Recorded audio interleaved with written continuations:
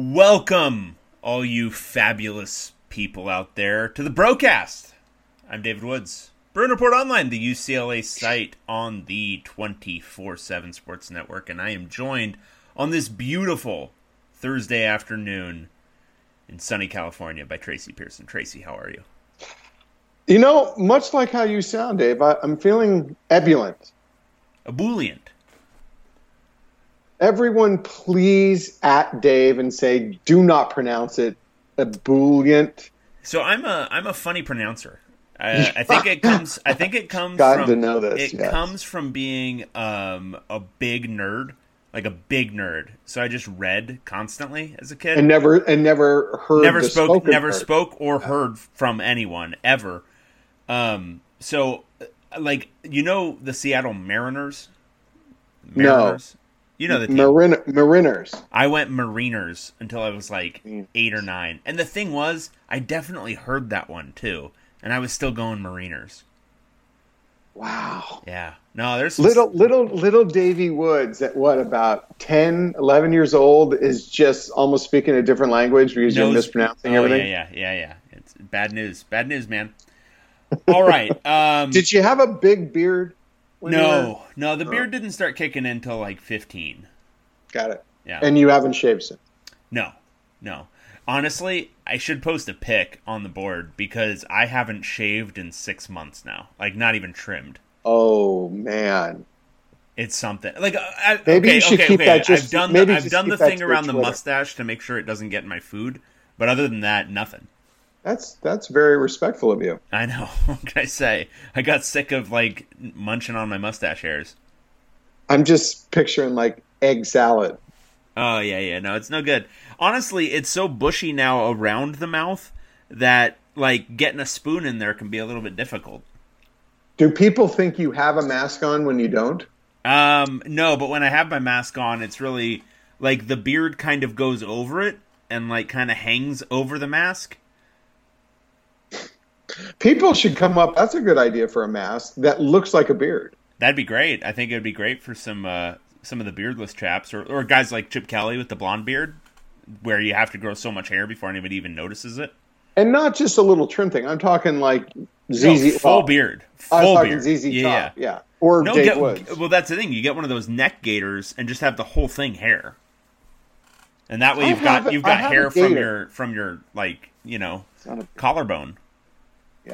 Yeah. This is riveting stuff. So, Dave,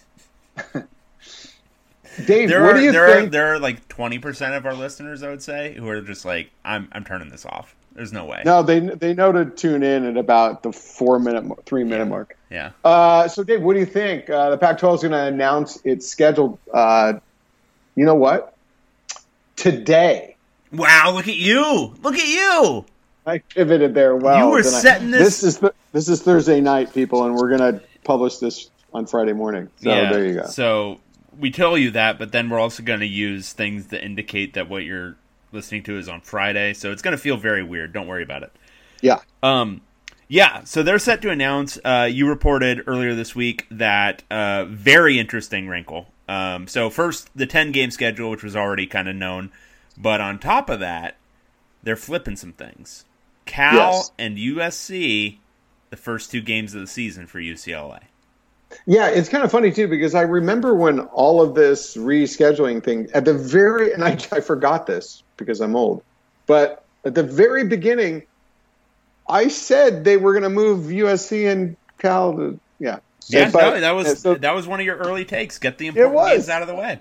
God, I can't even remember when I'm right these days. No, who could? Yeah.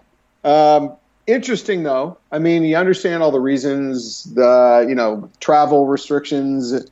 The USC game is a lot more flexible when it comes to moving it around if you have to. You can just plug it in anytime. Hey, let's just throw them all on a bus and drive them across town and play that game. Just play them 10 times. Who cares? Yeah, that's not a bad idea, actually. So then what we're really waiting on is how the rest of the season kind of sorts out. I've heard from various sources, first some who have said, oh, it could be, changed considerably. Other sources who have said it might not be altered that much from what we've seen. And with UCLA's schedule, I could actually see that. You might not. You'd have to add Stanford and Washington. You already have a bye built in, and you'd have 3 open weeks. So they might just move Stanford and Washington to the end. But you know what? Why are we even speculating? Because it's going to come out in a matter of minutes. Yes, in a matter of seconds. It may already be out. Who knows? Maybe they released it at 4 a.m. this morning. Not this they get what I'm saying. They understand. So here's what we need to talk about. Let's talk about it. Whatever it is, I'm game. Opening with Cal and USC hurts the team, helps the team. UCLA. Like in a spiritual sense, or you mean like a record Chip Kelly standpoint? Either way you want to talk. If you want to talk spirituality, we can do that. I think it could be fun for them to open the season with some big games. What I would say is Cal and USC were both expected to be better than UCLA this year. I don't know how much any of those expectations are going to bear out about any but the truly elite teams and the truly awful teams, though, because the prep time is going to be so different and weird for everybody, and there's going to be some factors, I think, that are going to be so much more important than they were before, and some factors that are much less important. Like continuity of scheme, I can see that being a huge deal. And the fact that UCLA is going to a semi-new defense and is probably going to have to retool part of its offense, that probably, in any other year, the fact that their defense was adjusting a little bit and their offense was probably moving away from the tight ends a little bit, wouldn't be that big of a deal. But where the timeline is compressed, where practices might not certain practices might not happen, all that kind of stuff, those become bigger issues. So I guess what I'm saying there is not great for the record, maybe. This is going to be, I think, a Cal team that's got continuity. Well, they got a new offensive defensively. coordinator. Yeah, defensively. Offensively, it'll be different. And then USC, they have continuity offensively, but not defensively. But UCLA kind of doesn't have. I mean, they've got the same offensive, guru, but it's going to have to be a different look, just based on the talent level, and the defense is probably going to be, reasonably new. Okay, without getting into the weeds like that, let's talk. You asked me any way I wanted to go on it, and I just go weedy. That's me. Yeah, you are the weed man. I'm not. Yeah. Have you ever seen High Maintenance on HBO? No.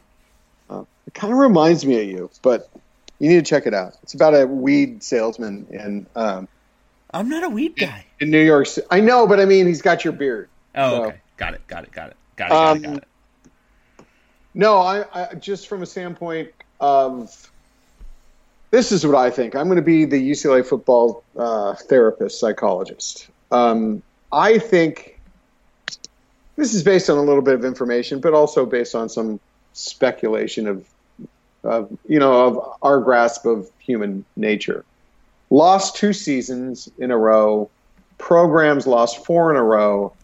I think it's kind of fragile right now. Just given that, then given everything else, the COVID-19 issues, the potential strike talk, I think a lot of the UCLA players are very close to maybe not having their heart in it altogether this season. Mostly, I think, because they might feel a little bit of endangered by playing this season, but it all compiles on itself.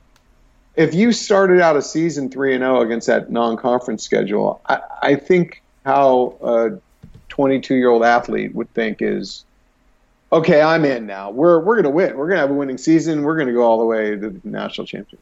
And you start out having lost a couple. They're already feeling like this is kind of a throwaway season anyway. I don't know. I think maybe the emotional wheels could come off after 2 losses. I think UCLA has to win one of those 2 games for it to put together any kind of decent season if the season's actually played. So, well, somebody's a negative Nelly. That wasn't exactly ebullient. Not a Boolean. Not a Boolean. It's hard to say your way. Ebullient. It's no. easy. A Boolean. So a Boolean is fun. Ugh. It sounds like bouillon. So, what do you think of that? Kind of. It could. I agree with you. I think for the season not to go off the rails, I think they're going to need to start off. I mean, because here's the other thing. Chip Kelly has used the non-conference intentionally or unintentionally as basically a proving ground for everything the last 2 years, which has led to precisely 0 wins in the non-conference. They're not going to have that luxury this year. It's going to be workshop. It's going to be immediately meaningful games. Yeah. So are they going to be able to hit the ground running, or is it more that Chip Kelly doesn't really, it's not that he's using it as a proving ground. He just doesn't really kind of shake off that offseason rust until 3 games into the year. And we're going to see. Now, I mean, it's not – everyone's going to be in a similar boat. Like, everyone is not – no one's going to be at full strength, full speed. Not everything – they're not going to be like the beginning of any normal season. So it's going to be hard to gauge week to week. I think this is going to be a very unpredictable season because it's not even just like the week to week factors of who's in and who's out because of COVID, but just the prep time, our guys' heads in it as much, like all this kind of extraneous detail becomes so much more important when things are just, a little bit more fraught. So, and you make a good point about having, and it might not just necessarily be that you have the same scheme, but it might be that you have a returning player you can really, really rely on. Like Joshua Kelly that UCLA. Absolutely. Or Kadon Slovis or Cal's offense. I mean, just the personnel is there. I think SC will be able to just fire up that offense and feel like they're hitting on all cylinders within a couple of weeks. While UCLA seems like it's going to be like searching around a little to find its identity on both offense and defense. Well, writing the Rashad Williams top 30 story today, yesterday. I was struck by. Yeah, this dude's going to be the number 1 corner. And he was a bright spot in a bad secondary last year, but by no means was he a lockdown guy. And they're going to need him to suddenly grow up a ton. They're going to need... I'm still thinking they're going to need like Elijah Gates to come back from whatever went on with him last year, but they need... Their secondary is a major work in progress because you got guys like Blaylock who didn't have a good year at all, who's going to have to be in a big role again. And that's even discounting the fact that the defensive front is changing. Roles are changing in the front 7. And those guys are, at least in the defensive line, relatively experienced. But every single linebacker is replaced. It's just, there's a lot of normal stuff that we were thinking, okay, this year, even though guys are starting to age up and there's going to be juniors on, at quarterback, on the offensive line, there's going to be a little bit more experience. Even with all that, we were like, if they get to 500, 7-5, that's, that might be the best that you can expect with everything else too. Now, where they won't have those gimme wins and it's, no spring really to get ready.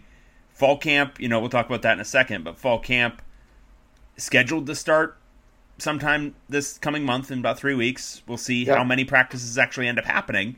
But all of that, there just might not be much prep time for, like, say, a Bo Calvert to actually get ready. Well, that's the thing, too. In doing those countdowns, if you've noticed, I think there are more unranks in those than ever before. Only 3 so far of the top half, so 16 through 30, have been unanimously ranked. Right. That plus, like when I did the newcomer story, there are more unknowns. I mean, coming off 3-9 and 4-8, there are more I'm not saying this team isn't potentially better than those two, but this team has more unknowns than the teams in the last 2 seasons by far. I mean, I don't think that's a good thing coming into this shortened season when you're jumping in and playing Cal and USC. Well, think about one thing that you were speculating about at the beginning of spring, Antonio Mafi on the offensive line. Okay, with a spring and a fall camp, maybe he can get to the point where he's able to seize a starting role, right? Right. How the hell can that happen if there's only 3 weeks of practice, really, before the start of the season? Yeah. That's the kind of thing where you would like to project it, because looking at the starting group without him in it, it doesn't have a ton of upside. But you can't do it because it's only 3 weeks, essentially, before the season will start. And it's funny, too. You can't even, like in the off season, a bunch of guys and maybe a coach would have, his whole unit over for dinner at his house, right? Yeah. Let's say. Yeah. Line them up in the backyard, and you could do a walkthrough and stuff. You'd say, okay, this is this, and this is cover 2. You do this, and couldn't do it in this off season. Everyone was not allowed to have little house parties like that. So there are so many little elements that you're right. It's not only shortened, but there's so many different parts that they're not going to bet. I mean, they haven't been able to even be on a field like for a walkthrough in any sense, at all. So, I mean, if they get to phase 2, that would be when they can start to do walkthroughs, and that would be August 7th. So, yeah, it's it's going to be challenging by far. But I mean, we can just say really quickly, I don't think they're going to be able to complete a season, maybe not even start one, but I don't think they'll be able to complete one. I think they will get to fall camp. From what I've heard about a lot of programs, and I've only heard in little bits and pieces when it comes to UCLA about what the workout sessions look like right now. I mean, I'm trying to put together a lot of information to write a story about it. But it's a highly controlled environment. And it's just, you have to question, okay, maybe they can pull off phase 1, which is 8 hours a week. They can pull off maybe phase 2, because it's literally like a concentration camp, like, a prison camp walking into Spalding Field. You walk in single file. I mean, it's crazy what they're doing across the entire Pac-12. But I think they'll be able to get to fall camp. They'll probably be able to conduct some kind of fall camp. But it's a whole nother matter than playing a football game. And that's where I think so many of the coronavirus risks are really going to hit hard. So I think you can expect them to get to fall camp, which is in 3 weeks. But after that, I don't know. Given what they're doing now, and applying that to a football season, wow, it's going to be tough to pull off. Yeah, I'm still. I mean, I maybe they'll try to start camp. I don't know. I'm still very skeptical that a season even gets off the ground. It doesn't seem like the situation is going to make it possible. Now, I'd love to be wrong, but it just, just looking at the numbers of the case totals and deaths and whatnot, it seems hard to imagine. But I think there's some value in trying to practice, at least, even if it is like eventually that it just leads to you have to go and play in the spring, especially because it does seem like the practices themselves, if you can believe all the case totals that have been coming out of the programs in the Pac-12 that are releasing them, which is that like of hundreds of guys, maybe 2 or 3 are testing positive. Right. It seems like they're doing a pretty good job of controlling it. Now, if they can get some practices in, this could essentially function, even if they don't play this fall, it could essentially function as a spring, the right. Spring that most of these programs didn't get, and then be full bore, and hopefully the situation's much better in like January or February, and they can begin to plan that. that's still my contention for what's going to end up happening. I know that we seemingly in like a news cycle way, we've gone from 3 weeks ago it all being very, very pessimistic with, Commissioner Sankey of the SEC saying, "Oh yeah, I'm very pessimistic now." Big Ten doing the same thing. Everybody's starting to announce that they're not going to do non-conference, and then it just seemed like the news cycle shifted. Like everyone got bored with that narrative. Nothing fundamentally changed. Like the outbreak didn't get better in the last 3 weeks; it got worse. Well, I think there's a few things in line with what you're saying. The difference will be, this is why I think they are going to get to fall camp. I don't know if they get out of fall camp, because the difference is going to be, there's been a few scattered cases in the Pac-12, because these are highly, highly moderated, controlled environments. Player walks in, goes to a set of weights, does his weights, trains. There's no one within 20 feet of him. He's in a small little pod of like 5 to 10 players. He walks out another. I mean, okay, you can control this. What happens when fall camp starts and they're actually playing football and bumping up against each other and breathing on each other, which they haven't done yet? And you can do walkthroughs really without people. You can put masks on and they won't breathe on each other doing a walkthrough, which will start in the second phase, which is August 7th. But as soon as they actually start playing football, I think we might see cases in the Pac-12 start to go up. I think the things that will close it down are cases going up and or cases and deaths go up in California generally. It is where it's been for the last couple of weeks, right? And they've moved forward, and they're able to maintain their environment under the state's environment. So that's kind of working, but it's a whole nother thing when they actually start hitting each other and playing football and pushing and shoving and breathing on each other.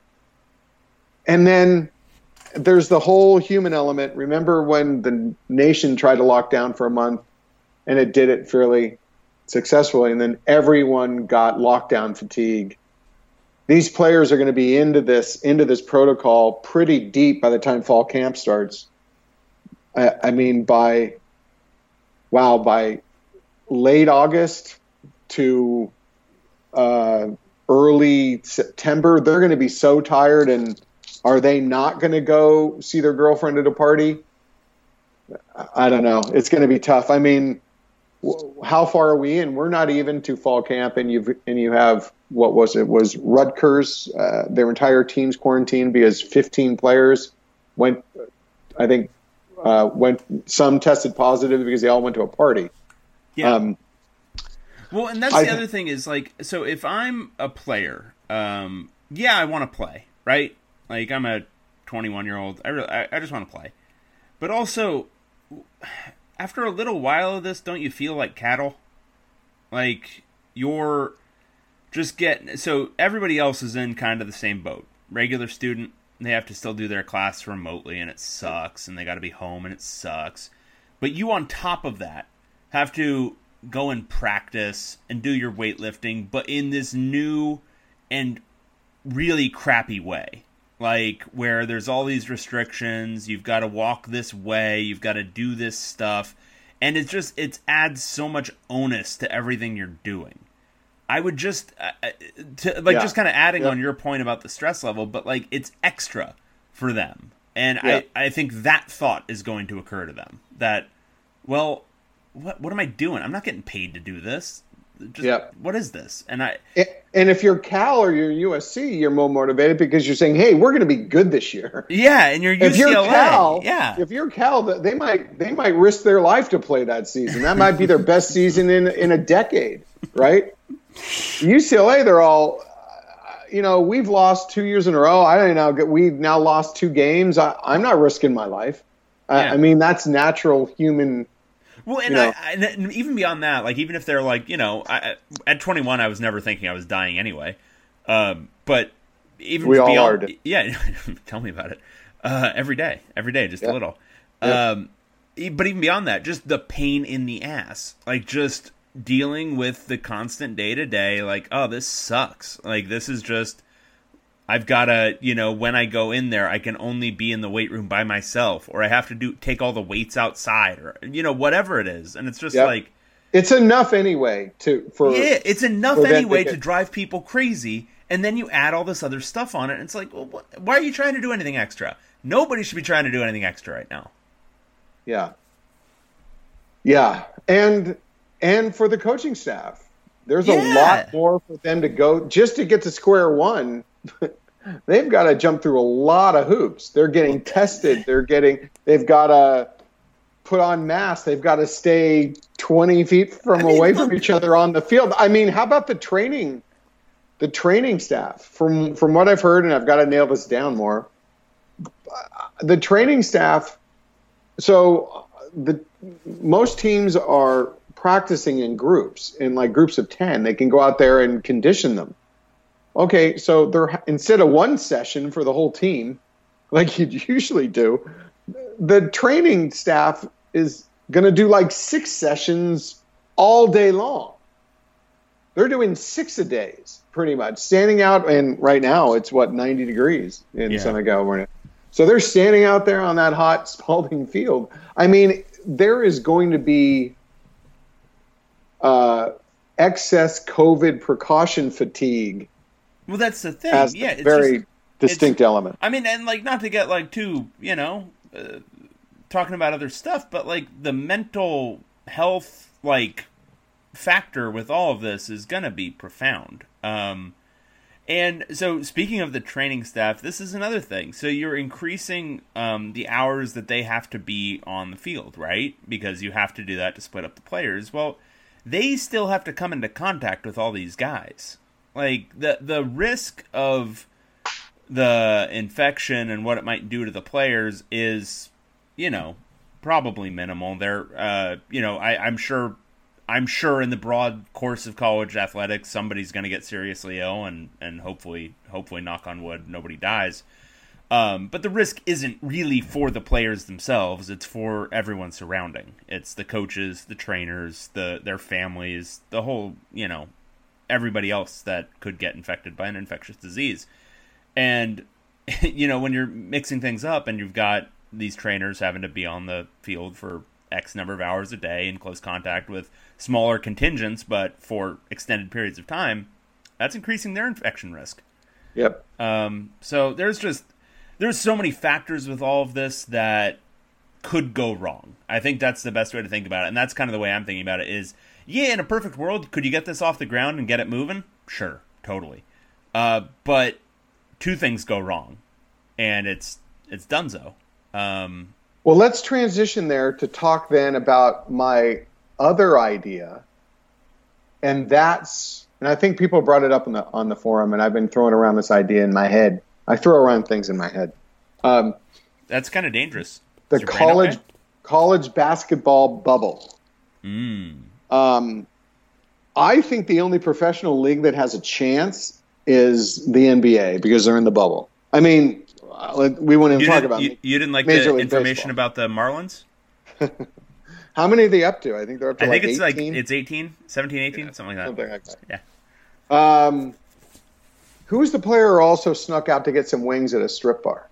That was in the NBA. That was in the NBA. See, that's just beautiful. But I think the NBA has a chance because they're all under lockdown. I think college basketball should right now start thinking about this. I know there's a bunch of people out there going, no.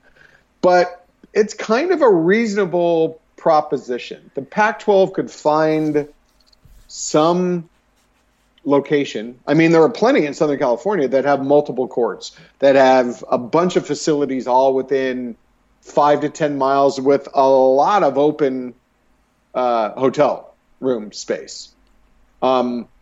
The money that you're saving flying them all over the country for away games would probably offset just the cost of mounting this.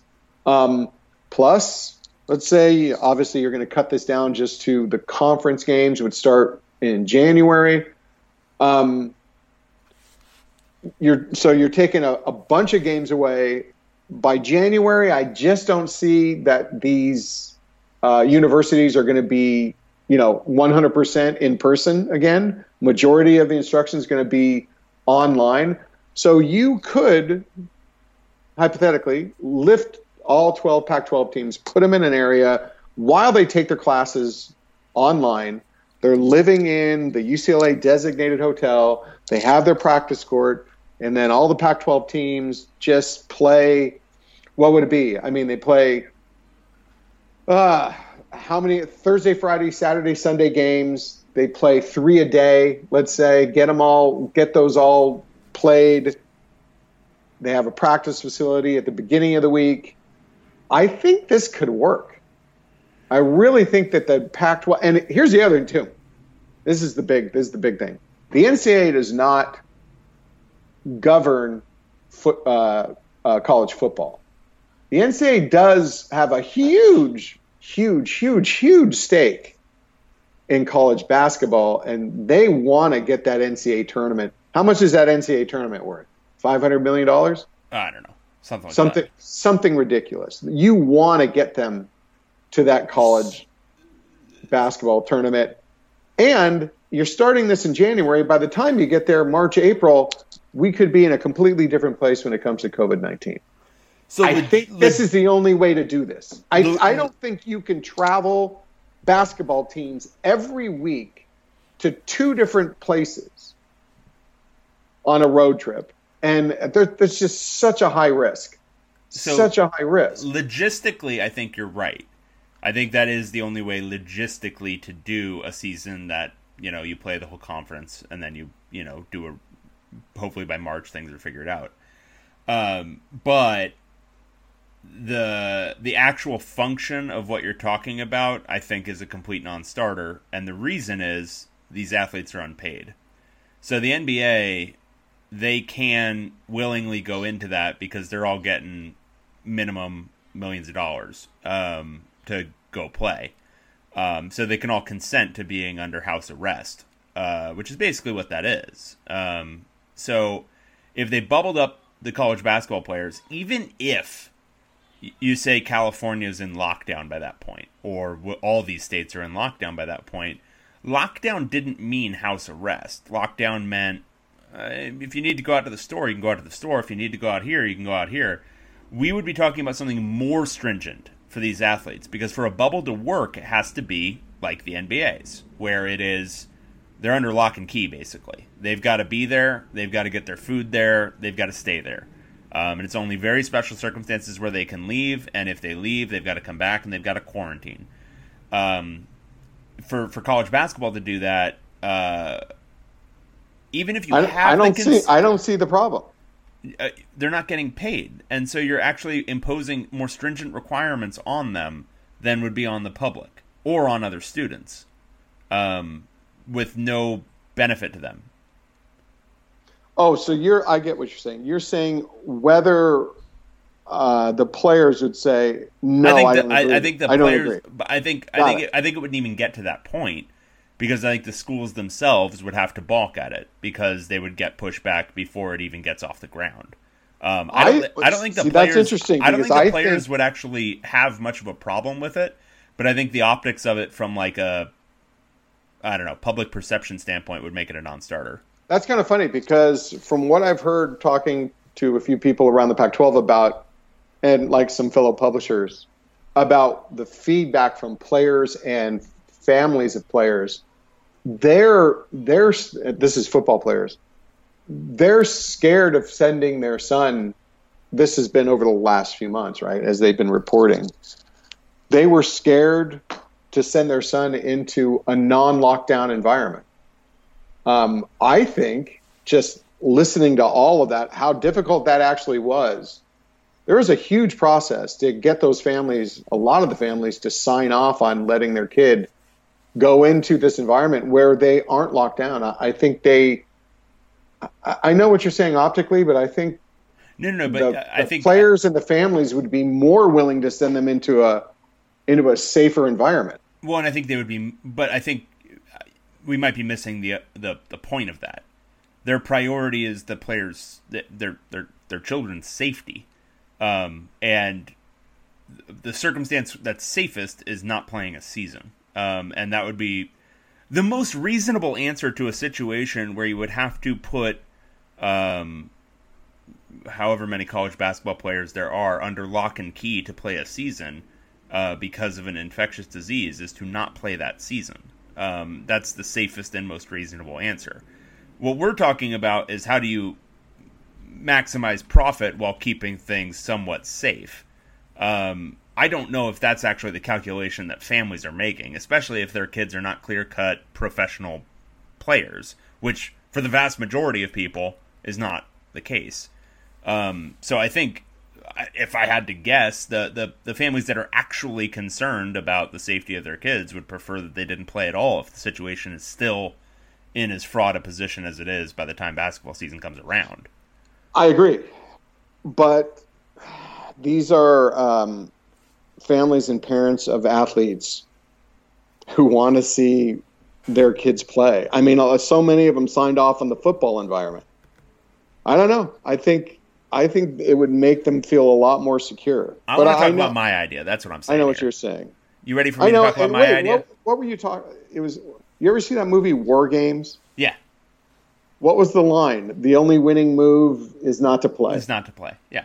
Well, I think if the situation is still where it is right now in 2 months, then I don't think they're playing. But here's my idea. You ready for it, Tracy? Are you ready for it? Are you ready?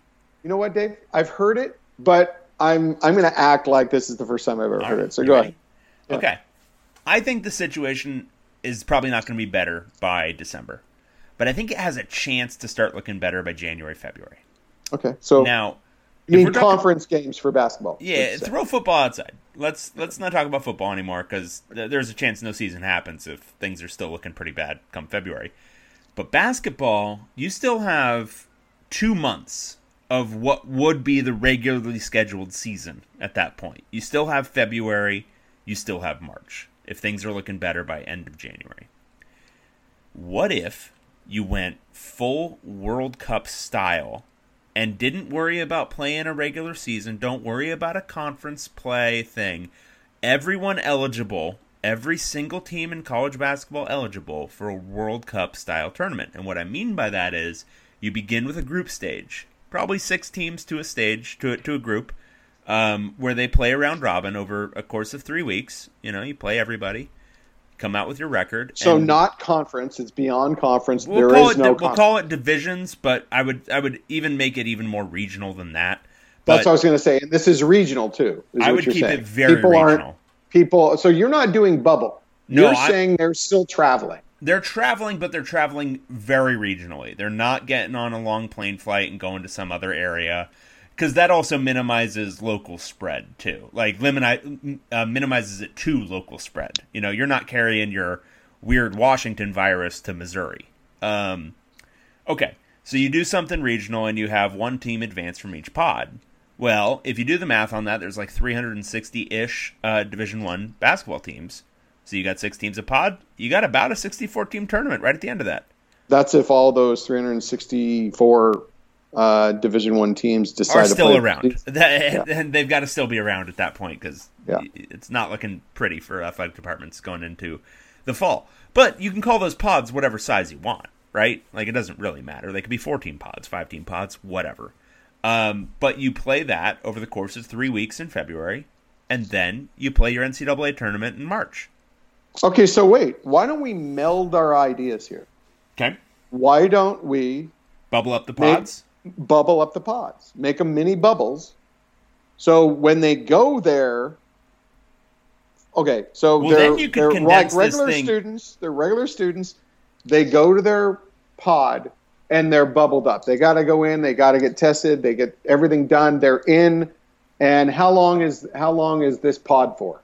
The pod was the initial idea was just to do it like a traditional basketball weekend, so it would be 3 weeks. But you could also, if you're podding up, you could do it in a more condensed format. I mean, the NBA plays like every other night. College basketball could probably do it too. So bubble up the pod, and then you do number of they're going to go to different every time they go, and it's how much would it take to play those games? 3 different trips total instead of UCLA having to play New Mexico and flying. Exactly. The logistics are crazy unless you bubble up those pods. You got to bubble up the pods. It's a precursor to the NCAA tournament, but everyone's bubbled up. You got to bubble up. Well, so that's the situation. I think I think you can still try to play your conference season if it's December and things are looking better, right?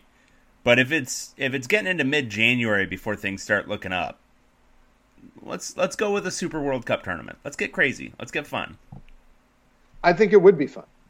I think, though, what's going to happen, the same what would take precedent over that is that they play a conference season, because you're seeing the priority right now in football. Let's just get rid of these non-conference games that don't make anyone any money. Let's also move the big 2 rivalry games to the front, and so we can make sure we get those played. I don't think all of these teams are going to risk going somewhere for UCLA to play Monmouth compared to playing Stanford, right? Yeah.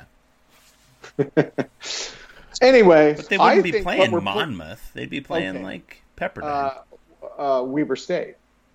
No, it'd be super regional. It'd be like UCLA, USC, Pepperdine, whatever, Long Beach State. So if we're bubbled up and they're playing Pepperdine, why not bubble up and have them just play the Pac-12? I don't know. I think what we're saying, though, Dave, is we're bubbling up no matter what. I mean, your bubble is, I think, different from my bubble. Like, I think your bubble maybe is a little extreme. Your bubble is talking about, like, weeks and weeks. Offensively. And weeks. Yeah. Like, you could talk me into a bubble for a week. I don't know if you can talk me into a bubble for over a month. Okay, well, maybe not. Let's just say there's a compromise within the Pac-12 of where you're going for a 2-week bubble as opposed to a 2-month. Don't you just like saying bubble? That's the only reason why I'm doing this. It's so good. I like saying bubble up, too. Yeah, no, bubble up. Yeah. Bubble up. Okay, that's enough of that. Right. We're bubbling up. So, other thing, there's kind of a lot going on right now. Chris Smith. He's a guy. We know him. Yeah. He has his name in the NBA draft. He has to withdraw it. According to the NCAA, their deadline is Monday. Monday, right? Is that the 3rd? Yeah. One of those days, yeah. He has to withdraw his name from the draft to remain eligible. Very interesting little wrinkle, though. The NCAA and the NBA just don't seem like they're ever on the same page. The NBA's deadline to submit your name to the draft is August 17th. So anyone in Chris Smith's situation could withdraw his name by Monday, by the 3rd. And then if he wants to, change his mind. So he's retaining his eligibility for the next 2 weeks, but then he has until the 17th to resubmit his name into the draft. So what that means for UCLA is that we know by Monday, if he doesn't withdraw his name, well, okay, it's over. If he does withdraw his name, that's a good sign you'd have to see, but these kids could absolutely change his mind in 2 weeks. I think wasn't it Jordan Adams who changed his mind? I think so many of them have changed their minds. So that could happen, but this is going to get kind of interesting, at least by Monday. I fully expect him to withdraw his name by Monday, but then there's that asterisk that he has until the 17th. So there you go. That's going to be weird. And then if we're talking more basketball. Let's talk more basketball. And let's talk basketball recruiting, because we don't do that much. We don't do that much. Very interesting with the commitment in the 2021 class with Peyton Watson, who is a wing. If you look at UCLA's depth chart, they're kind of winged up. They're all winged up. Yeah. They have a lot of wings. That's what you meant by winged up. Yeah. They need, and they absolutely need a post for 2021. You would think that they would need a lead guard also. Not ideal to keep going through seasons with only one true point guard. But the thing is, with the commitment of Peyton Watson, they only have one scholarship to give. Now, I've made the point that I wrote about it that I don't think Jalen Hill and or Cody Riley will probably be back for their redshirt senior year. Probably they just have – those two guys have probably just had enough of school and just want to get out and maybe go play in, Lithuania rather than – especially if they're graduated. I think there'll be scholarships opened up. But I also wrote the story about what Peyton Watson does, how he impacts recruiting, that a lot of 2021 players are going to look at that and say, well, that makes UCLA more attractive to me because I'm playing with another elite player and we could be really good in that 1 year that I go to college before I jump to the NBA.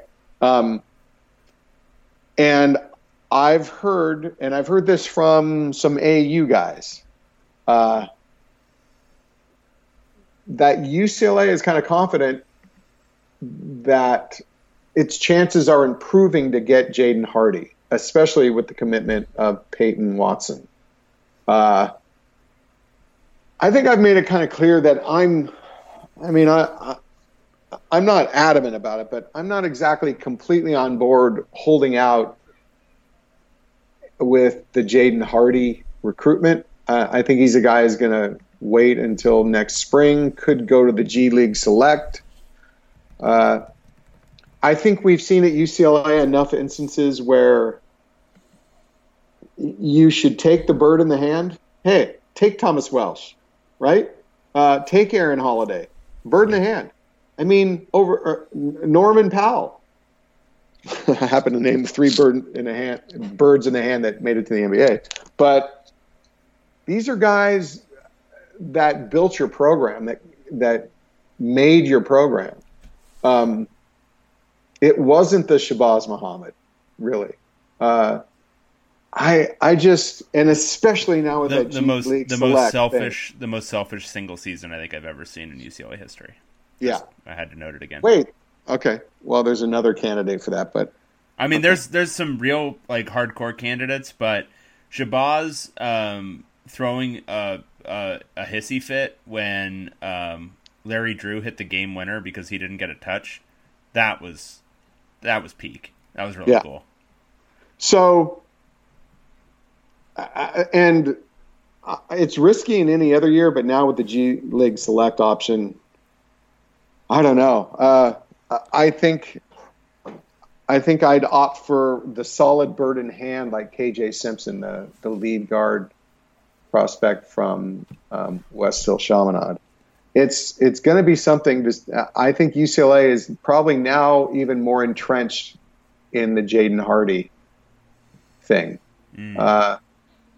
So let's say they do get Jaden Hardy next spring. Like get him, or get him for a couple of months before he goes to the G League. That's where I was going with that. Yeah. That would be really kind of tragic if that's what happened. And Daishen Nix went to the G League. I've seen Daishen Nix a few times. I've seen Jaden Hardy a few times. If I were going to take either one, I would absolutely. I would take Jaden Hardy over Daishen Nix.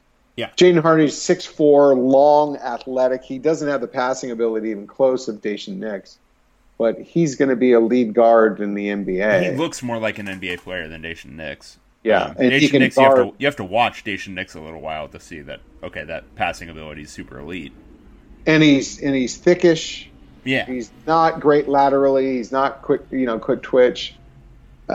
He's a better candidate and that's me right now. I mean, how about in a year when, he looks like a baby. He's going to grow more, fill out a little bit more, get better with his skills. I haven't seen too many 6'4" babies, Tracy. It's funny because we saw it with Haaland. When Haaland came to UCLA, he recruited the guy, the athletic hard worker who would play defense. He went to 3 Final Fours. Then he just decided, I need to take it to another level and try to stretch and get the kind of recruits that he never really coached before. And actually, and what really did him in was failing to get those, and then he had to settle. But I don't know. I mean, I have to tell you, for only being there about a short time, Mick Cronin has done a lot of things that I go, yeah, that's right. He gets it. So I'm almost to the point where I'll just say, you know what, I'll trust in Mick. But if I had to maybe nitpick one little thing, it might be staying in the Jaden Hardy thing until next spring. All right. What do you think? I do think that there's a you potential... went on. Did you leave while I was rambling? No. I was taking it all in. I was really marinating on it. I was thinking about all the ways UCLA could get winged up further. Yeah. I agree with you. I think pursuing him to the end of the earth at this point would probably be a mistake. But I don't hate it if you're still kicking the tires a little bit right now. I think absolutely. I think that's totally fine. I think you keep recruiting him because situations can change, but this one smacks of G League, and it's going to be a great test case. And I don't envy Mick Cronin the task of trying to evaluate it because it is tough. I mean, baseball has been doing this same sort of thing, the same sort of style with high school recruiting forever. And you still guess wrong a lot. John Savage is still always signing a class that includes a couple of guys who decide to go into the draft. And it just happens. But in baseball, you can do it because you're signing a class of a bunch of dudes every year. In basketball, it's a little bit different. You got to hit it just right because you've only got, between 2 and 5 bodies every year that are coming in. So hopefully they don't waste too much time. But right now, I'm not saying it's a mistake. But if they do carry it forward to April, it very well could be. And like kind of what you're saying, it's not a mistake to keep going right now. But why not? I think KJ Simpson is probably going to commit to Arizona or USC within the next month. Why not just take his commitment? Yeah, right. I agree. And then roll the dice that it's not even rolling the dice, but that Cody Riley and Jalen Hill are going to be gone. You get a big with the other, and then Jaden Hardy wants to come. Okay, we'll take Jaden Hardy too in April. But at least if you get Jaden Hardy, you have him in spring, he goes to the G League, then you got KJ Simpson still on your roster as your backup point guard behind Tiger Campbell. Who, by the way, who knows? I mean, redshirt junior year, Tiger Campbell going to get tired of all this? He might even be able to graduate by then. Who knows? But where's he going? Go play in Greece for $150,000 a year.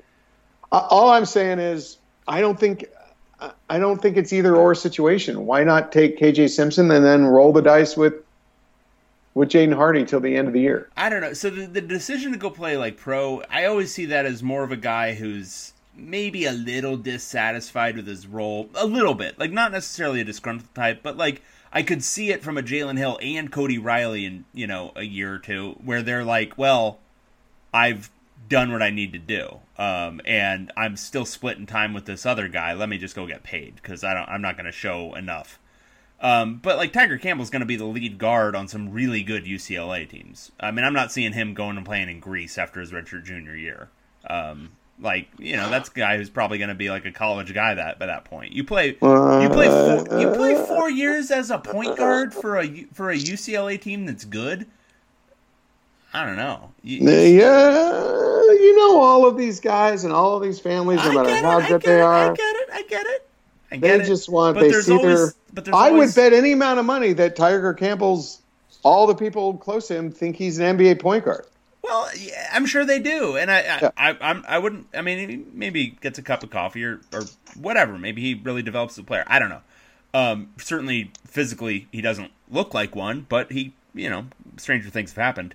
But I don't know. There's always guys who start to embrace the college experience and really start to love it a little bit. I could see point guards, like a point guard, your starting point guard deciding to go play in Greece rather than play another year of college basketball. I don't know. Oh, you're so adorable when am. you're that old style, that old school Look, kind of thing. as I've said on this podcast as recently as last week, full basketball homer right now. You couldn't tell me a negative thing about this basketball program. You want to criticize them for recruiting Jaden Hardy? I will flame you, sir. I will set you afire.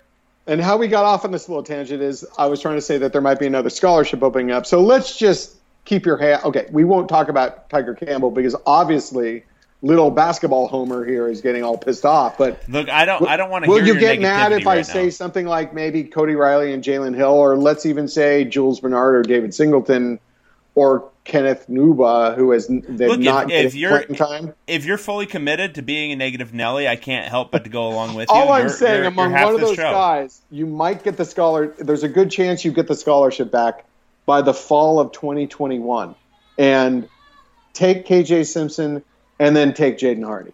Right. I think it's a good idea. Okay, and they all need to bubble up.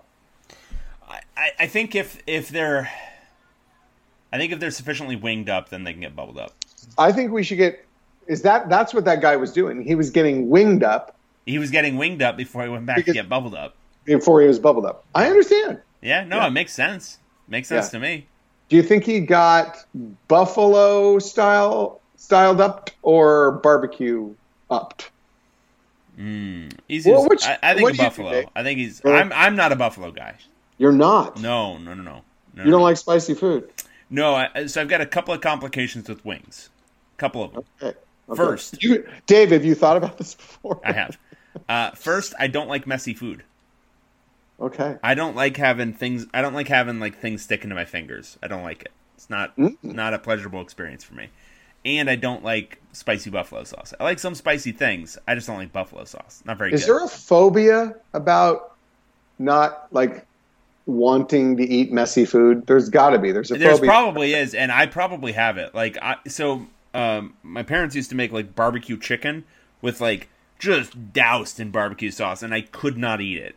It was delicious. Really? When you were a little kid? Yeah, and I couldn't do it. I was like, can I get a napkin to wrap around the little drumstick? I can't do this. So yeah, no, I can't do it. I don't like messy foods. That's interesting. Yeah. So you don't eat wings? I don't unless they're dry wings. Yeah. Oh, okay. I would much rather have a dry wing that I dip than one that's been sauced. But even then, a wing, ribs are out of the question. Ribs. So the thing is, ribs are good enough that I will, when the situation arises, when it's a really good rib place, I'll do it. But I don't it's a lot on my fingers. But wings, I don't think are good enough. It's a lot of work to get at. What are we really talking about? How much meat? Not much. So that's not the messy part. That's just an element. Yeah, no, that's economics. Yeah, that's economics. That's just rib pragmatism. Yeah, that's calories in, calories out. I don't want to expend that much effort. Yeah, I get you. That's how I am with desserts. I'd rather eat a full pizza than have a couple of pieces of cake. I get that. Yeah. Well, also because cake's bad. Yeah. Yeah. So I think we've satisfied the UCLA fans' need this week about everything they were concerned with. Chris Smith bubbling up, Cal, USC, messy foods. We got it. We covered the entire. Is it gamut, Dave, or do you call it gamut? Oh, it's a gamut. Now, and in my younger days, did I call it probably a gamut? Probably.